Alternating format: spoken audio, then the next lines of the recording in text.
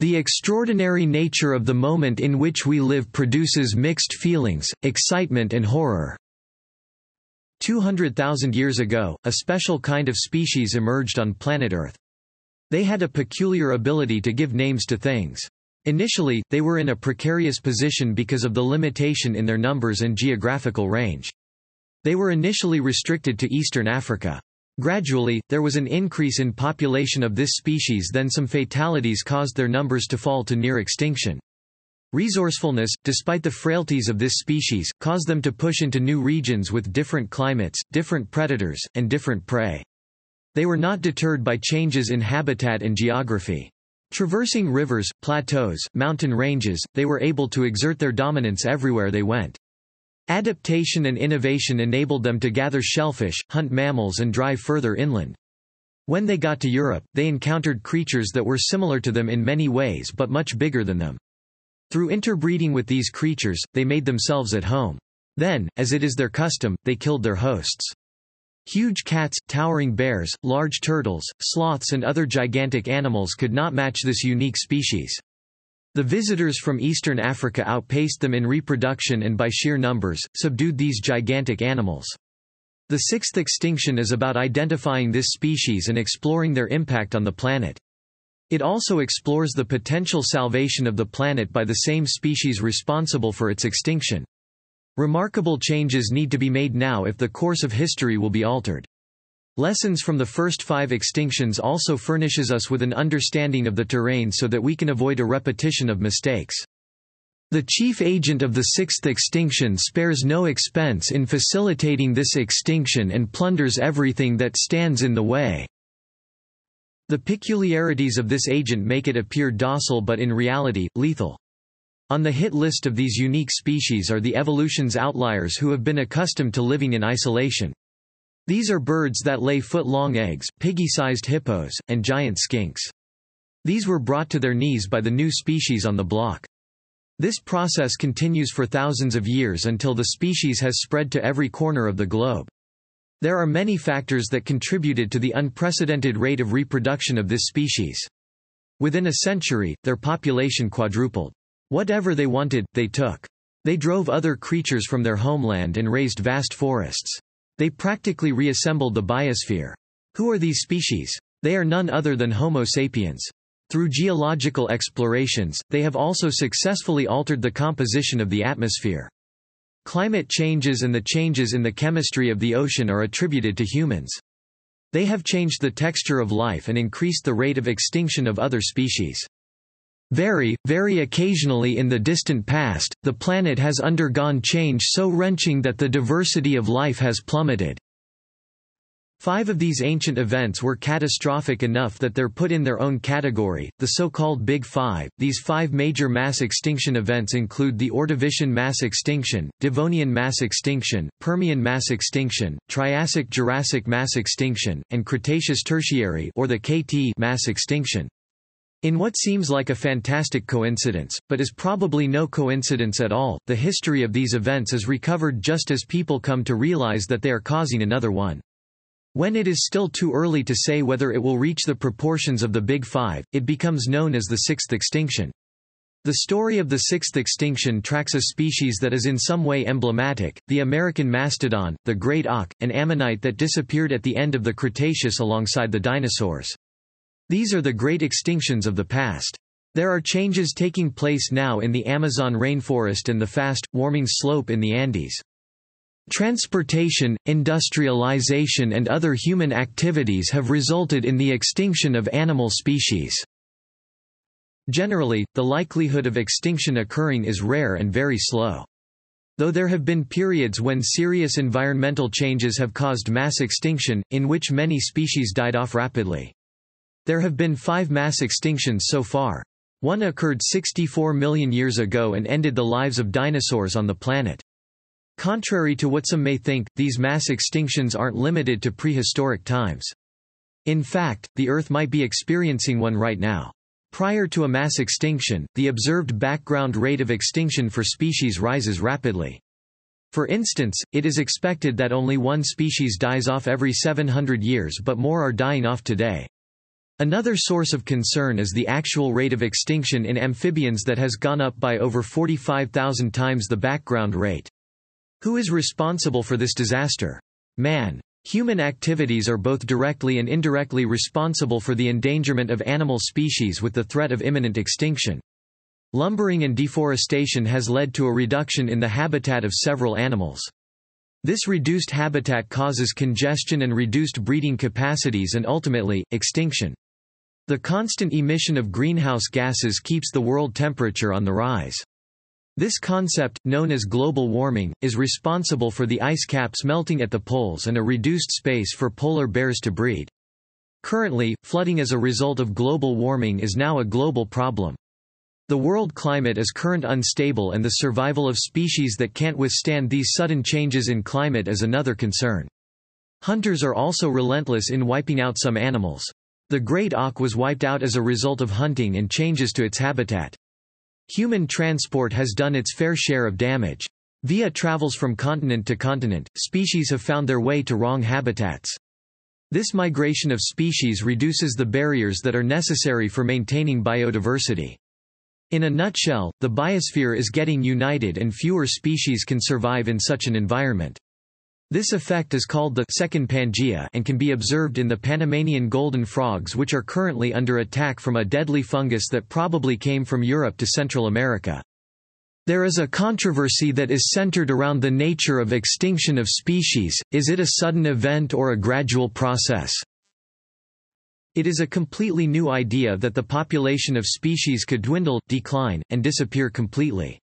Both learned and unlearned, the general belief about species on Earth was that they would remain here forever. Gratefully, careful studies on the nature of survival in the animal kingdom made us understand certain things about these species better. Dating back to the 19th century, French naturalist Georges Cuvier came up with a theory that animal species could go extinct in the event of a cataclysmic environmental change. A catalyst is a substance that rapidly alters the rate of a reaction. Essentially, Cuvier theorized that if there was something strong enough to accelerate or decelerate environmental changes, animal species could face extinction. The world favored the contrary opinion of the British geologist Charles Lyell. Lyell postulated that extinction only occurred at the same rate as environmental changes. So, if the environment changed slowly, extinction occurred slowly too. Cuvier's theory of catastrophe gained attention later in the 1980s when geologist Walter Alvarez discovered new information. Alvarez was digging through a layer of Earth which dated to Cretaceous age that ended 66 million years ago when he discovered that there was an unusually large amount of iridium in that layer of Earth. Iridium is a rare earth metal usually found in meteorites. Thus, Alvarez posited the impact theory to explain the circumstances surrounding the extinction of the dinosaurs. The impact theory postulates that millions of years ago, a meteor about 10 kilometers long hit the surface of the Earth. The impact of this meteor arriving on Earth raised a lot of dust that blocked out the sun, catastrophically affected the climate and resulted in the death and rapid extinction of the species of dinosaurs. Current research puts the number of mass extinctions on Earth as a result of climatic change at 4. These climatic changes are caused by shifts in the Earth's orbit from gravitational pull by other planets in the Solar System. Aside from the external factors that have led to the extinction of species, humans have also participated too, but to what extent? The presence of carbon dioxide in the warm climate has led to the acceleration of the extinction of many species. For a proper understanding of why we may be facing the sixth mass extinction, let's study the degree of the damage done to the environment. Chief among the destroying factors is industrialization. For a start, the continuous emission of carbon dioxide from industrial chimneys into the environment have turned our oceans into acidic solutions and has reduced biodiversity of aquatic life. Yet the oceans didn't acquire all the acidity in one day. The constant cycle of evaporation of liquid from aquatic bodies and condensation of gases from the atmosphere resulted in this. An increased amount of carbon in the air increases the amount of carbon in the oceans and consequently, its acidity. In fact, the oceans now have 30% more acidity than they did at the dawn of the Industrial Revolution in the 1700s. The acidification of water from industries is a major problem for lots of organisms. It affects the nutrients in the ocean and general biodiversity. This results in some species lacking what to eat and simply dying off. The oceans become unsafe for crustaceans too. In very acidic waters, the level of calcium and carbonate ions in the oceans reduces to low contents. These ions are required for shell and exoskeleton formation. The inability to grow these protective body parts lead to the death of these species. Aside from the content of acid in the oceans, another problem that the emission of carbon dioxide has created on the environment is global warming. Global warming is the long-term rise in the average temperature of the Earth's climate system. It is a major aspect of climate change and has been demonstrated by direct temperature measurements and by measurements of various effects of warming. Carbon dioxide is a greenhouse gas, and greenhouse gases are known for global warming. To simply state the effects of greenhouse gases on the habitats in the cold climate isn't enough, the habitats in the warm climate must be considered too. Naturally, when species feel an increase in temperature in their environment, they migrate to a colder one. Sadly, even the coldest habitats in the world are reducing in size. Global temperature has been increasing than ever before, and at this rate, many species that need to migrate to colder habitats will die off in the quest for a new habitat. Man has been very successful in accelerating the extinction of species with the levels of carbon dioxide emitted into the atmosphere and some other factors. Transportation made both man and the problem of extinction travel the Earth faster. Sequel to the hazardous presence of carbon dioxide in the atmosphere are the effects of modernized transport systems and deforestation. These factors also account for species extinction and endangerment. Deforestation compels species into smaller habitats. The reduction in survival area makes these species more vulnerable and increases the risk of endangerment and extinction. In a situation where only one of both genders exists for a species, the death of a complementary gender ultimately brings about the extinction of the whole species. As a result of this factor, the biodiversity of species on islands is never as high as in the mainland habitats of species. The threat that deforestation poses to biodiversity can't be overstated. The calculation from scientists estimates the amount of species that die off due to the shrinking forest as 5,000 species annually. Therefore, 1% of the Earth's 2 million species living in its forest dies annually. Mass transport across the globe hasn't helped issues at all. Species are redistributed across various habitats.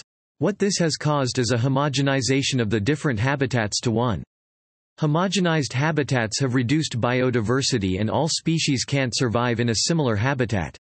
On the complexity of geographic barriers and their importance, Charles Darwin discovered that even between habitats with related climates such as Oceania, Africa and Latin America, each habitat still housed different species. Although in the late 1800s, paleontologists discovered a striking correlation in the fossils obtained on different continents.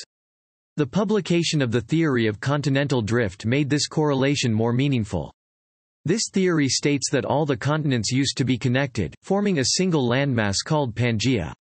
Technological advancements have rebuilt these ancient bridges. The rate of migration of plants and animals across various locations is now much faster than ancient times. The end product of these migrations is the unification of different habitats. Species that existed safely in isolation are now endangered by the presence of new organisms in their habitat and face the possibility of extinction. The rate of extinction due to the effects of transportation and deforestation is not negligible. Another factor to consider is the effect of evolution on extinction. Besides the extinction of the woolly mammoth, Homo sapiens have caused the extinction of other large animals. Man launched the Industrial Age in the 18th century, an era that has been characterized by mass extinction of species. However, the extinction of species as a result of human activities goes as far back as the origin of man. An example of such activity worth considering is hunting.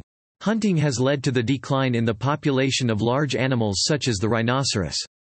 Most large animals take a long time to develop and reproduce.